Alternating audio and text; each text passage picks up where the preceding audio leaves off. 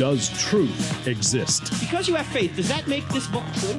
Does God exist? So when someone says there is no truth, if you apply the claim to itself, what should you say? Is that true? They don't think Christianity's true. They're talked out of it. You know why they're talked out of it? Because they've never been talked into it. Cross-examining skeptical and atheistic views. Welcome to Cross-Examine with Dr. Frank Turek. Paul is upset. He's really upset. Normally when he opens a book, he goes through a real long introduction, a lot of flowery language. He's making nice with people. He doesn't do that at all in the book of Galatians. After a very short salutation, he says this to the Galatian church: I'm astonished that you are so quickly deserting the one who called you to live in the grace of Christ and are turning to a different gospel, which is really no gospel at all. Evidently, some people are throwing you into confusion and are trying to pervert the gospel of Christ. But even if an angel, or he says, but even if we or an angel from heaven should preach another gospel other than the one we preach to you, let him be under God's curse. Now, can you imagine getting a letter from somebody and he starts that way? That's what Paul did to the church in Galatia. Why? Because they were abandoning the true gospel for another gospel. And that's what's going on in our culture, in our churches right now. And thankfully, God has risen someone up to come to the rescue. Her name is Alisa Childers. Many of you know Alisa because she's substituted for me on this podcast. If you've listened to this podcast for a while, she's done a few shows for us already. But you might also know her because she was one of the original Zoe girls back in the late 90s and early 2000s. Since then, she's become not only a wife and a mom, but an author, a blogger, a speaker. She's been a worship leader, as you know. And this brand new book that she just wrote is called Another Gospel. And this is more important, ladies and gentlemen, than atheism in America. It's more important than Islam in America right now, especially in the church, because many people are abandoning the true gospel for another gospel called progressive Christianity. Alisa is going to take us through this and help us understand it and also help us what we can do about it if we think our church or people that we love are beginning to become what are called progressive Christians. So it's always great to have Alisa on. Alisa, how are you? Hey, Frank, it's always great to be with you. Well, it's even greater to be with you because this is a great book. I read it 6 months ago when you sent it to me in order to endorse it. And immediately I said, wow, this is a fabulous book. And there's so much in here. It starts with your own story. Why don't you kind of give us a quick overview of what happened to you? Here you are growing up. You're a Christian. You become a world-renowned recording artist. You're singing Christian songs. And then you get involved in a church that starts to pull you away from Orthodox Christianity. How did that happen? Yeah, well, I had spent the better part of a decade touring with Zoe Girl, as you mentioned before. And so around the time that the group came off the road, we were all married by this time and starting to have children. And so I was kind of still feeling the itch to do music. And so I did some solo music and was invited to at a local church just right here in the heart of Middle Tennessee, where I live. And we loved this church. So my husband and I just felt this instant connection with the people who were really accepting of us, just very non-judgmental, very welcoming. We loved the pastor's intellectual approach to the sermons because neither of us had really been exposed to something like that before. So we began attending this church. And after about 8 months, the pastor invited me to be a part of a smaller group. And he compared it with seminary. He said, this will be essentially a 4-year class, very small class, that at the end of this 4 years, you'll come out on the other side with a seminary level education. And so we were going to be reading books and discussing different theological topics and ministry topics. And so I was really excited to take part in this class. And so at one of the first classes, the pastor revealed that he was actually agnostic. And now, mind you, in this class, we weren't really supposed to talk outside the class what was going on inside the class. And so he was basically letting us know that he was going through quite a bit of doubt about the truthfulness of Christianity. And so over the course of about 4 months, which is how long I lasted in the class, everything I'd ever believed about the gospel and Jesus and the Bible was really deconstructed. It was picked apart, with many things discarded by many of my classmates. And so it sent me into a really dark time of doubt where all of the doubts that were planted in this class just really took root in my own heart and grew. And so I found myself just drowning in doubt. And thankfully, God used apologetics to help rebuild my faith.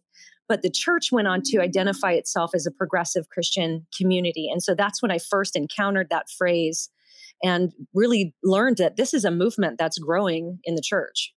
Alisa, I'm curious. I don't even if you know the answer to this. Why did he just invite you and not you and Mike, your husband? Any idea? That's an interesting point. In one of the first times we met, there were lots of people. Some were couples, some were individuals. But he said, everybody who's here, you're a peculiar person in some way. And I think that what he was getting at is that he discerned in some way that this select group of people he chose were out of the box thinkers, that maybe were open to rethinking Christianity. They were open to reinterpreting some things and maybe rejecting some things.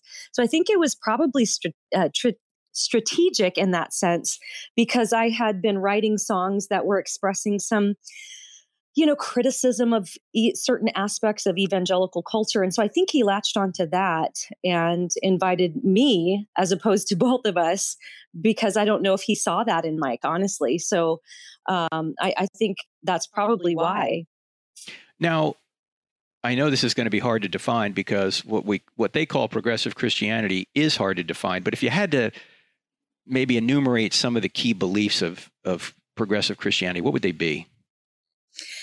And you're right, it is hard to define because largely it's characterized by not so much that people are assessing the claims of progressive Christianity and saying, yeah, we believe that this reflects reality. We think that these claims are true. It's more of a reaction against whatever kind of evangelical stream of the church they grew up in. And so it's progressive Christians are not creedal in the sense that they're unified around creeds or certain beliefs. It's much more about what you do than what you believe.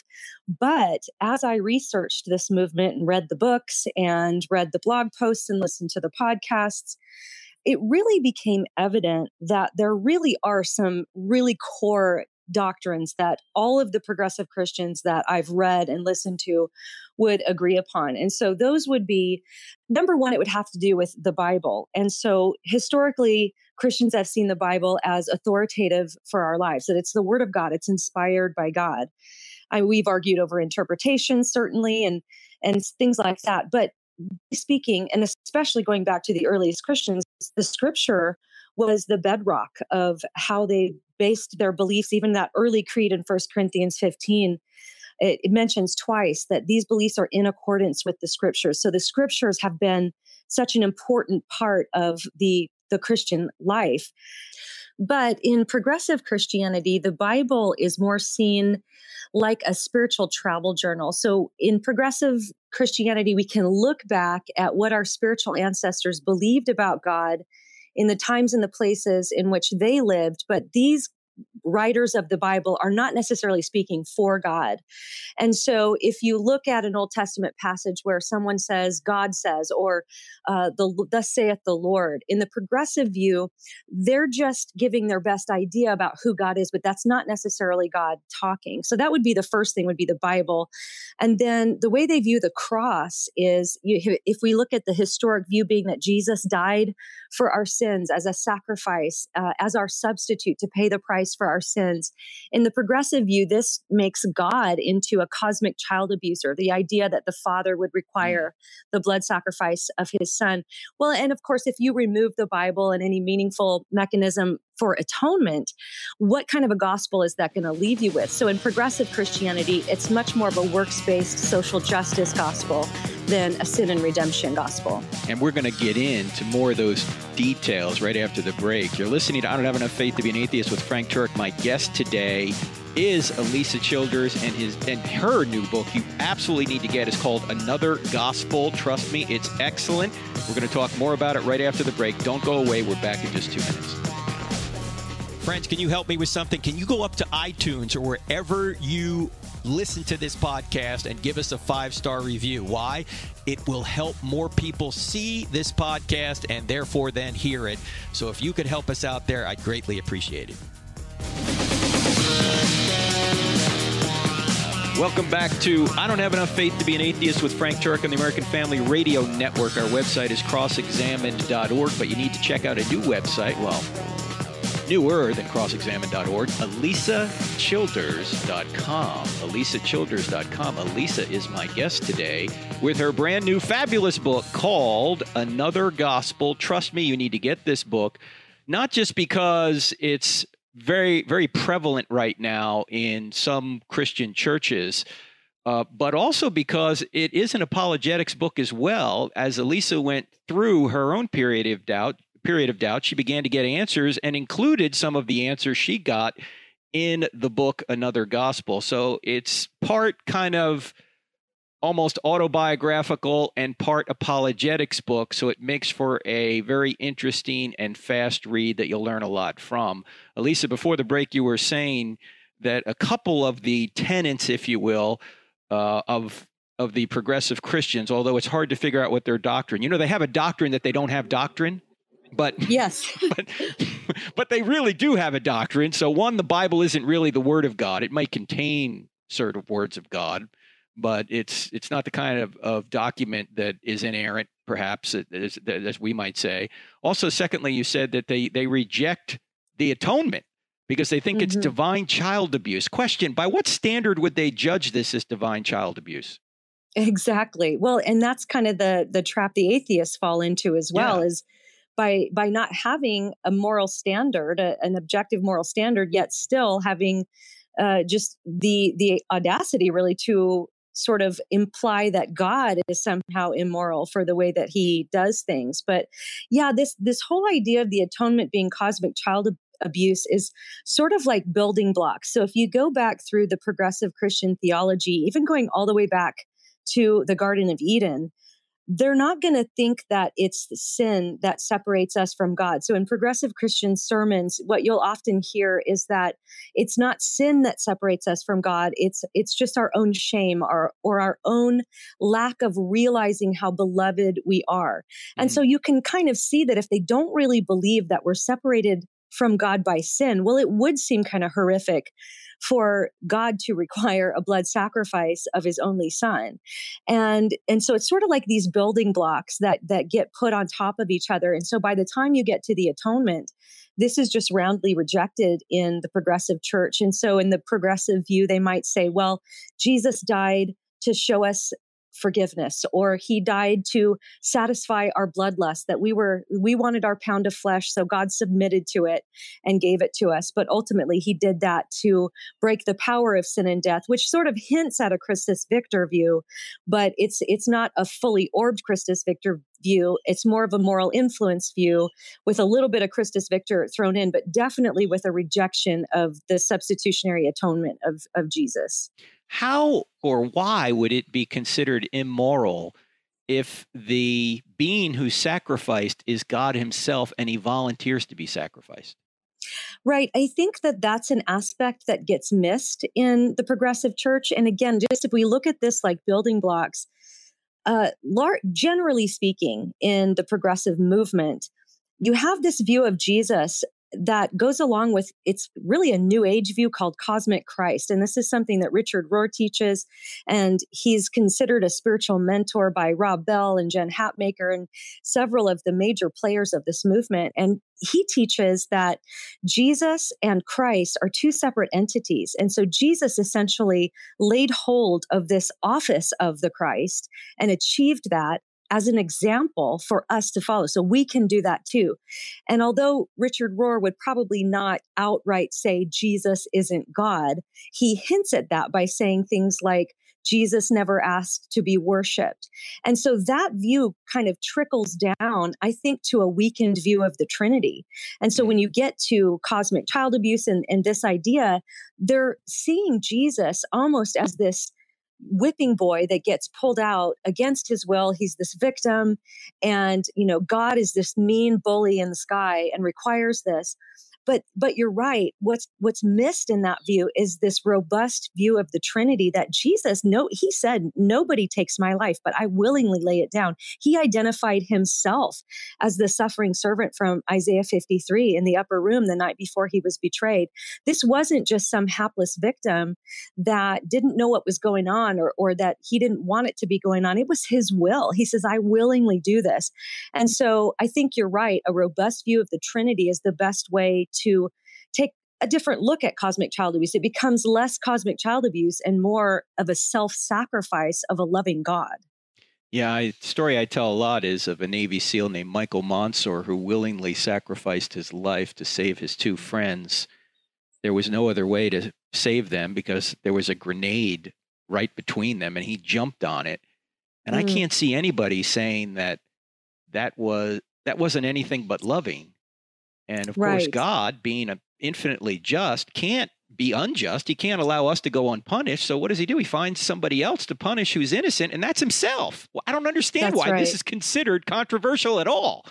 But apparently, maybe they don't understand it, Alisa. I don't know. But yeah, there is a disconnect from the reality of how all of these theological points fit together. And it's interesting that you mentioned Galatians in your opening, because in Galatians 3, Paul says, "Oh, foolish Galatians, who has bewitched you?" And I think that describes the progressive movement so well, because it's like this spell comes over people and they can't connect the dots anymore. And it's like this bewitching that's happening to the church.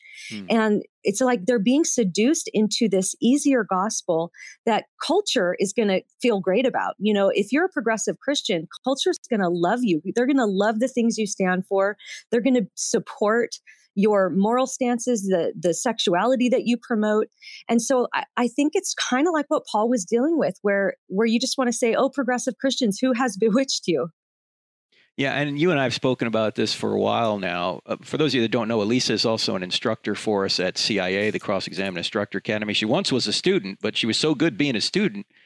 You're better than some of our instructors. You need to be an instructor. So she's an instructor now. And I don't know who makes up these terms, but first of all, I object to progressive and I object to Christian, because these people are neither.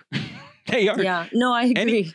Anytime that you are regressing if you're getting away from Jesus, you're not progressing. And secondly, if you're not adhering to the fundamentals of Christianity, you're not a Christian. An example I like to give is, suppose we all were with Moses at the bottom of Mount Sinai. He comes down from Mount Sinai with the 10 Commandments, and we look at those 10 and we go, you know, Moses, we don't really like those 10. We have our own 10. Should we call ourselves followers of Yahweh? Right. Of course not. You know, we have our own different set of moral rules we're going to live by. So we wouldn't be called followers of Yahweh. We're rejecting Yahweh. So why do we allow these people to call themselves progressive Christians? Because they're not Christians. Right. And this is a big question I get all the time, where people say, if they've basically come to the conclusion that core essential doctrines of the historic Christian faith are not true, why are they still calling themselves progressive Christians? And I think that the answer to that is that in many ways, there are progressive Christians who think that what we would consider to be historic Christianity is wrong. They'll teach that when Constantine legalized Christianity and then you had the wedding of the church and the state together, that Christianity went off the rails. And in their minds, they're actually trying to reclaim it and bring it back to its roots. But the thing that's so interesting about when they start talking about what that looks like, and I'll just use Brian McLaren as an example, when he talks about the gospel, which, by the way, he calls the historic Christian gospel, this idea of the fall and then man being separated from God by sin, Jesus offering redemption for that, and then there being a final judgment where there will be eternal destinations of heaven or hell. He calls this pagan. He says this is imported from Greek philosophy, from Plato and from Aristotle. And so he says we need to get back to a Jewish view of the gospel, which he believes is what Jesus was preaching. But what's so fascinating about when he actually presents his more Jewish gospel is it sounds just like the left news outlets of 2020. They're talking about green energy reform and socioeconomic The gospel reform according to CNN. Exactly. And so it's just like interesting that he would say that's actually the Jewish gospel when it really sounds like today's headlines. Now, Alisa, you did some research on this because you wanted to get back to historic Christianity prior to even Constantine, back to the first, second, third centuries of Christianity. And you actually read some of the great skeptics of Christianity, like Bart Ehrman. And what did you conclude that they concluded about historic Christianity? Yeah, that's a good question, because when I was really rocked by doubt, I wanted to know, first of all, what the definition of Christianity was, and made sure that I had that right, because so many of my friends were walking away from the faith that they grew up with. They were walking away from the denomination they grew up in. And I wanted to make sure that if I'm walking away from Christianity, that I actually have it identified and defined properly. So I went all the way back to the earliest sources. I didn't know this at the time, but I learned that our New Testament contains dozens of creeds that predate those New Testament books, in some cases by 20 years or so. Mm. And so arguably what's the earliest creed in all of Christianity says that Jesus died for our sins. It talks about the bodily resurrection of Jesus. It talks about this all being in accordance with the Jewish scriptures. And interesting that you mentioned Bart Ehrman, because I didn't want to just look for confirmation bias. I didn't want to just find somebody that agreed with me and make myself feel better and then move on. I wanted to know what everybody thought about this. And so I did. I subscribed to Bart Ehrman's blog. I read one of his books. And interestingly, even in one of his blog posts, he was talking about that very creed. And he said, this was Christianity in a nutshell. So that's in other 1 words, Corinthians you have 15, by the way, 15, 3 yes, to 8. For the, go ahead. Sorry, that's go ahead. right. And Bart Ehrman, this famous skeptic, agnostic, atheist scholar who left the faith, is saying this is the definition of what Christianity was to the earliest Christians. And when I'm looking at that creed, I'm seeing a really robust belief statement. This isn't just some vague, Jesus, death, resurrection of Jesus. He died for a reason, and that was for our sins. You have the seedbed of substitutionary atonement there. And then you have the bodily resurrection, the proof of Jesus being buried, the eyewitnesses that saw him, and all of this being connected with the authority and the inspiration of the Old Testament scriptures. And so what I found was a really robust definition that was even affirmed by skeptical and even atheistic scholars. We're talking to Alisa Childers. Her brand new book, just out last week, Another Gospel. I and many other people have endorsed this book because it's really tremendous. As I say, it's part autobiographical, part apologetics book. It's an easy, fun read, and it's a very relevant read for today. In fact, after the break, we're going to see just how relevant it is, so don't go anywhere. I'm Frank Turek. You're listening to I Don't Have Enough Faith to Be an Atheist with Frank Turek. Back in just 2 minutes. If you find value in the content of this podcast, don't forget to follow us on Instagram, Facebook, and Twitter. Join our online community to have great conversations, grow in your knowledge of God, and become a better defender of the Christian faith. Also, don't forget to subscribe to our YouTube channel, where we have hundreds of videos and over 100,000 subscribers that are part of our online family. Find us by searching for Frank Turek or Cross-Examine in the search bar. You can find many more resources like articles, online courses, free downloadable materials, event calendars, and more at crossexamined.org.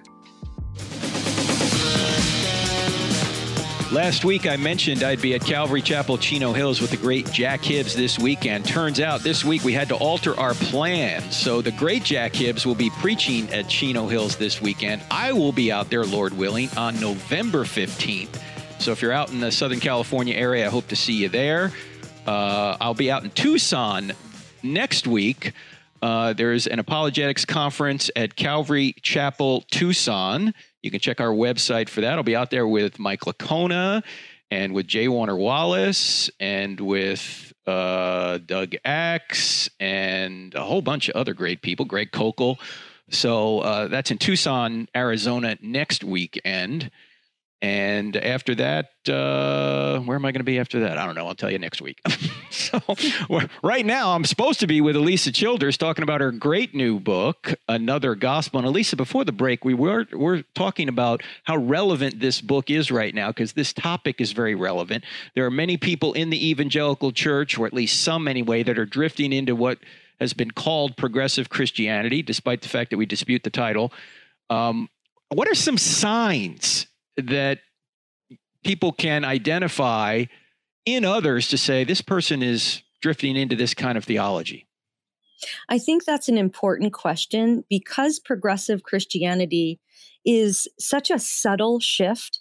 It's not like overnight a church is going to take down its belief statement and replace it with a new one and say, hey, we are a progressive Christian church now. It's usually years of a slow drift away from historic Christian doctrine. So I think looking for signs is a really good approach to identify if you think this movement might be infiltrating your church or if someone you know or you love might be falling for its claims.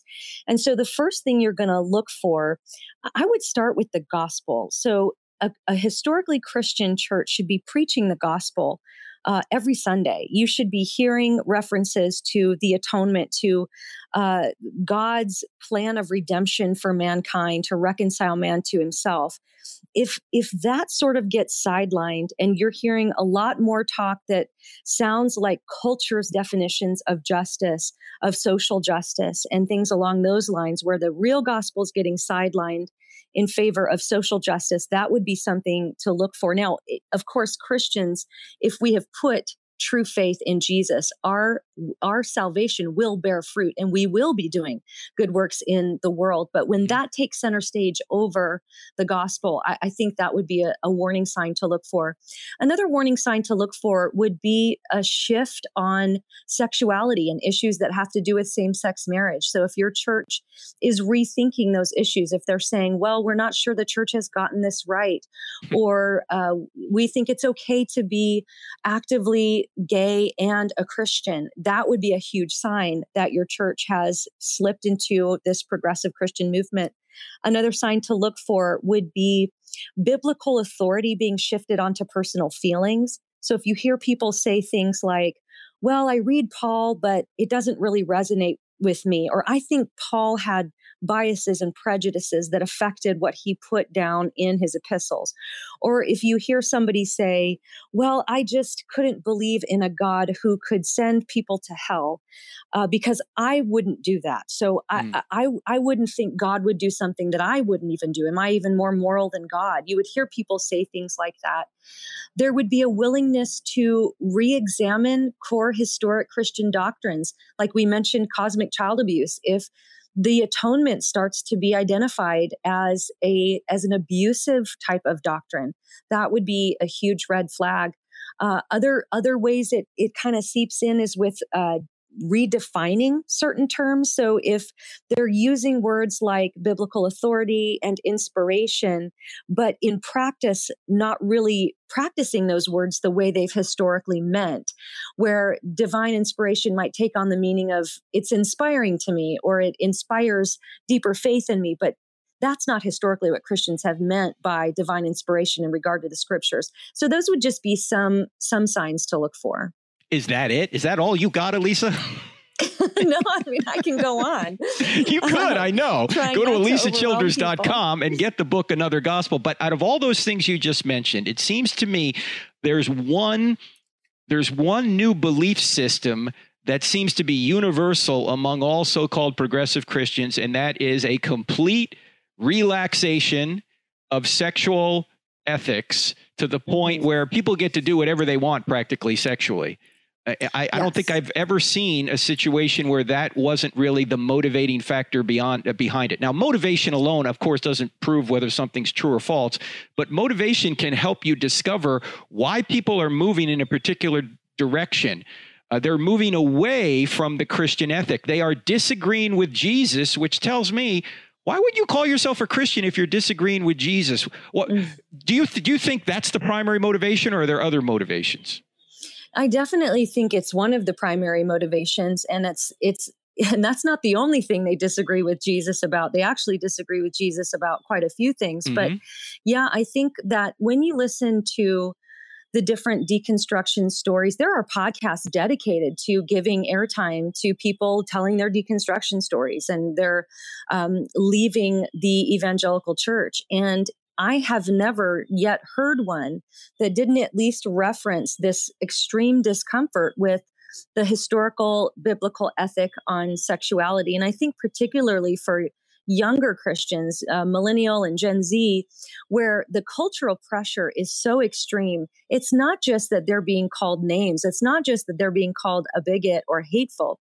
They're actually being told that if you ascribe to the biblical ethic on sexuality, you're actually hurting people. You're causing depression. You're causing suicide. And so it has brought about this complete reworking of the sexual ethic. In fact, a couple of years ago, a progressive Lutheran minister, Nadia Bolz-Weber, wrote a book called Shameless. And in that book, she argues that the sexual ethic of Christians doesn't just need a few tweaks, but it actually needs to be burnt to the ground, and we need to start completely over. And so she starts by defining holiness as unity between either two people or a person and God, which gives her the right to call any kind of sexual union holy. So she describes a situation where this same-sex couple has a one-night stand, and she calls it holy.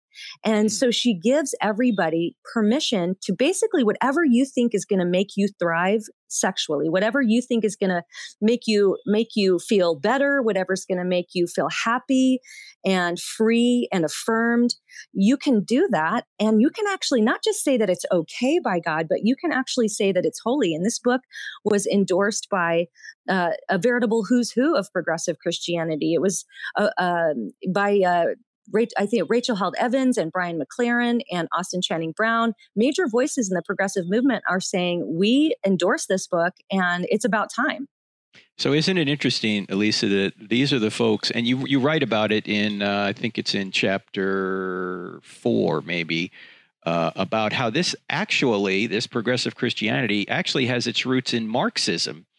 And the fact that people who may be considered orthodox or conservative are the oppressors. And if you say that, say, same-sex relationships are against God's will, now you're an oppressor. But isn't it interesting that now they oppress those who hold the orthodox or conservative view of the Bible? They're not tolerant of conservative orthodox believers. They think we are wrong. So look, if disagreement means oppression, then they are the new oppressors. You know, oppression hasn't gone away. Only the oppressors have changed. So they're doing exactly what they claim conservative Christians are doing. They have a doctrine, and they're trying to impose that doctrine on other people. That's right. In fact, Frank, I don't think it's an exaggeration to say this is one of the most intolerant groups I've ever encountered. I interact with all kinds of different people online and social media, atheists. Now, there are some stinkers out there, atheists, of course, as you know, but very often an atheist will come along with a respectful dialogue about something. But in the progressive Christian movement, because they have so ascribed to this, it's really an ideology called critical theory, like you mentioned, that views people in two groups and two groups only, and that's oppressed and oppressor. And you're either in the oppressed group or you're an oppressor. And sometimes those different, and it runs on class lines of class and gender and race and all kinds of different variables, ability, things like this. But because they're ascribing to these secular definitions, they can't parse between, say, racial discrimination and sexual discrimination. It's all the same. You're either oppressed or you're the oppressor.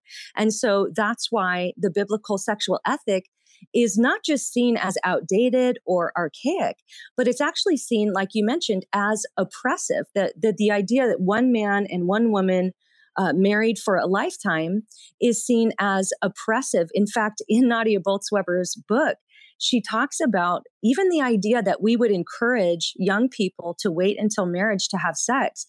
She says that stunts their sexual flourishing and basically hinders them from having a fulfilled life in that area as they get older. Wow. And so it's very much, it is rooted in Marxism, and it takes on a bit of a different flavor today, as we see, but that really does become their gospel. And so you hear a lot of progressive voices saying that whatever dominant voices, like, when we look at truth, we've always said, as apologists and as people who love objective truth and absolute truth, it doesn't matter where it's coming from. If it's true, it's true.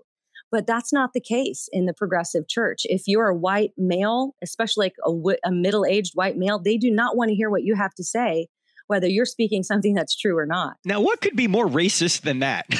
I know. I know. They're doing exactly the opposite of what maybe they intend to do by saying certain people with certain skin colors can't have an opinion. It's just rank racism. It's just amazing to me. It's also amazing to me that, again, these people claim to be Christians, but they're disagreeing with Jesus. So maybe we ought to bring some Jesus's teachings into this right now. First of all, he said, it's not what goes into a man that makes him unclean, but what comes out of a man. And one of the things he mentions is sexual immorality. And sexual immorality in his day was any sex outside of the marriage between a man and a woman. And so Jesus would not agree with them on their sexual ethic. So if you want to say you can have sex with anybody and it's just fine, well, go right ahead, but don't say Jesus approves of it, because he doesn't and he didn't. That's really the problem. And one of the reasons he doesn't approve of it is because sex is like fire. You put fire in your fireplace, it's wonderful. You get anywhere else in your house, it will burn your house down. It's not just a physical relationship. There's so much more to it, but I'm preaching now, Alisa, and I don't want to do that because we're talking about your book and we're going to come right back.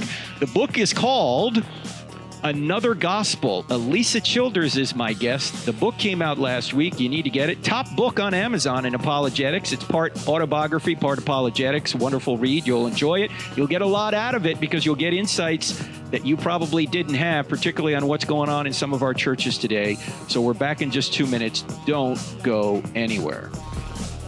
Friends, Frank Turek here. I Don't Have Enough Faith to Be an Atheist is a listener-supported radio program and podcast. So if you like what you hear here, would you consider donating to crossexamined.org? 100% of your donations go to ministry, 0% to buildings. We're completely virtual. So if you can help us out, we greatly appreciate it. Thank you so much. Welcome back to I Don't Have Enough Faith to Be an Atheist with Frank Turek on the American Family Radio Network. And if you're low on the FM dial looking for NPR, go no further, because we're actually going to tell you the truth here. I can guarantee you're not going to hear this on NPR. We're talking about progressive Christianity with my friend Alisa Childers. Her new book is Another Gospel. You need to get it. Trust me. One thing I do want to mention, we were just before the break talking about the lack of sexual ethic, or maybe the complete reversal of sexual ethic almost in the progressive church from what Jesus said. Jesus also said this. He said, the truth will set you free. What does that imply? If you don't have the truth, you're in bondage. Getting into sexual sin doesn't make you free. It puts you into bondage. And Jesus says, if you don't have the truth, you don't accept the truth, you are in bondage. So we should, if we're going to call ourselves Christians, at least agree with the words of Jesus. And unfortunately, people now calling themselves progressive Christians don't agree with Jesus and actually contradict Jesus. So it's my opinion they ought not call themselves Christians. But Alisa, in this last segment, I definitely want to get into, if we can, I know you have this in the book, Another Gospel, but how do people who are Christians, conservatives, how do they reach people who maybe have now gone into this progressive Christianity theology? What can they do? This is a question I receive quite a bit through my website and on social media. And I think there's a couple of things that people can bear in mind, especially with progressive Christianity, which is so relativistic. It's a very postmodern reaction to the rationalism that's come before. So they don't like truth claims.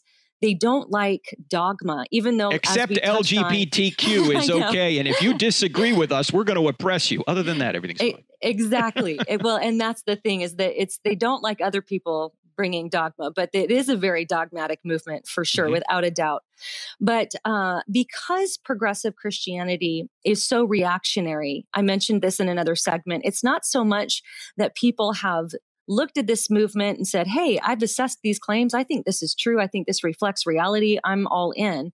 It's really more of a hodgepodge because it's a reactionary movement where people are reacting against whatever stream of Christianity they grew up in. And so I think the first thing that people should do when they're trying to reach people who are swayed by this is to try and understand why. There's a lot of different motives for people to go into this movement. I mean, there are things as simple as old-fashioned rebellion on sexual ethics, where they're saying basically, I just can't hang with the historic Christian ethic anymore. And so it can just be something as simple as that, but it can also be something a bit more complicated where maybe they encountered some legitimate abuse in the sect that they grew up in or the small church that they grew up in, or maybe they encountered hyper fundamentalism. I've known people who were told that they were going to go to hell if they were caught in a movie theater when the rapture happened.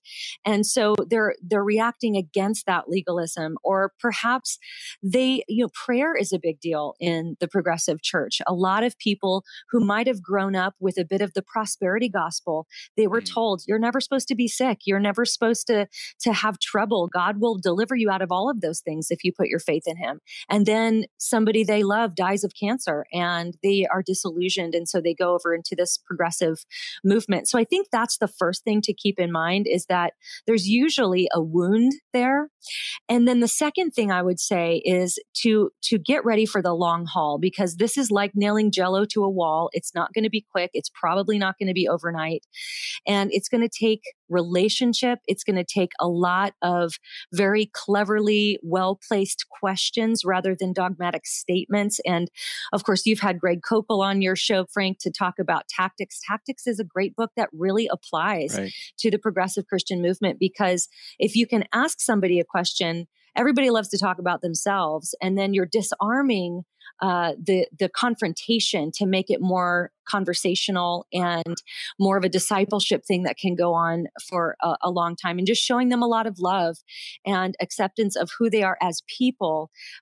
You don't have to accept what they believe, but showing them love and acceptance without compromising, I think are some good things to keep in mind, because again, these are people who are hurt for one reason or another, and generally speaking. The question, as you know, I like to ask to atheists is, if Christianity were true, would you become a Christian? Of course, that could be modified to say, if Jesus rose from the dead, would you follow him? And see what they say. But you could ask that of a so-called progressive Christian, but I think you could also ask a question like this. If Jesus really did sacrifice himself for you, and he wanted you to refrain from certain sexual behaviors, would you obey him? Yeah. And I wonder what kind of answer you'd get.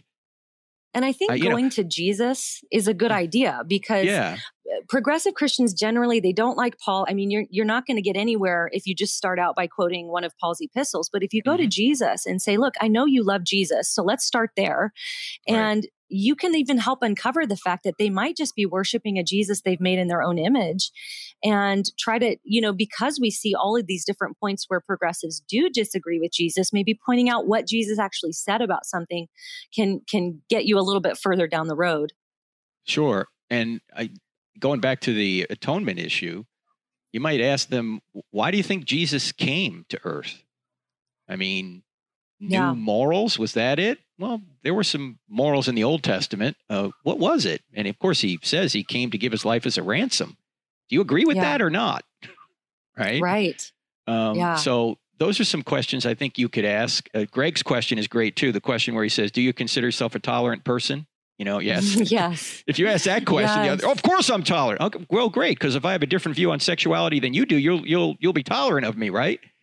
Right. Yeah. And these are and that's why the book is called Tactics, because they are really good tactics to use to keep a conversation going. But I think that asking them even another good question about Jesus is to just say, where do you get your information about Jesus? And I've even asked progressive Christians this before, and I've had some respond with a kind of a weak Bible answer, like maybe I read something about it in the Bible when I was younger, or they might even just be so bold as to say, well, it's the Jesus as he reveals himself to me every day. In fact, Brian Zond, in his book on the atonement, where he argues against the substitutionary atonement of Jesus, at the very end of the book, he basically reveals that he sat with Jesus and Jesus basically told him how to interpret all of this. And so he's created this God in his own image that you go through this whole book and you're reading all of these different interpretations only to find out it was based on him just saying he sat with Jesus and Jesus basically told him this new thing. And so when you have that, I think even just uncovering some of that can put some pebbles in their shoes to get them to think a little more like, well, wait, if I'm just creating this, maybe it's just my mind. Maybe that's not the real Jesus. And Jesus also said, men love darkness rather than light. It seems like we want to create a Jesus in our own mind, just like we want to create a God in our own mind. I remember C.S. Lewis saying something like this, that we just want God who's kind of a benevolent old grandfather figure who just wants everybody to have a good time. That's kind of the God of progressive Christianity, isn't it? It is. And that is called therapeutic moralistic deism. Yes. And it's very interesting as I read some of these progressive Christian books, not all, some are more theologically sophisticated than others, but some of the more popular level books, especially the ones aimed at women, it's like there's this deism where God loves you. He just wants you to be happy.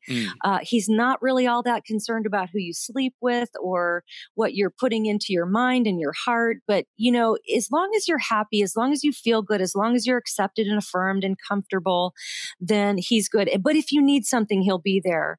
So it's essentially the deistic view, like the watchmaker that creates the world, winds up the watch, and then steps back and basically lets you do what you want in his name. But what is interesting, even if you ask a progressive Christian, say about the incarnation, why did Jesus come? They might even say something like, well, he came to experience life as a human, to stand in solidarity with us. I hear that a lot, that Jesus came to stand in solidarity with us. But the point I try to make in the book is that that's only part of the picture. Yes, he did come to experience, and he experienced all of our sufferings and everything that we go through. But in all of this, he was without sin, as the author of Hebrews tells us. And if he only came to stand in solidarity with us, then he can't save us. And that's why it's another gospel. It's not a God who can save you. He can stand in solidarity with you, but he's powerless to save you. Yeah, he's powerless to save you. And he also came to bring a sword that's going to divide mother and daughter, father and son. He was just a nice guy. Come on. Right. Now, we just got a minute to go here, but I do want to direct people, Alisa, to your website. And I love your little blog. It's blown up. The one that you wrote a couple of years ago called Girl, Watch Your Face, What Rachel Hollis Gets Right and Wrong. And you have 5 lies that the progressive Christian movement puts out. Well, really, that Rachel Hollis put out.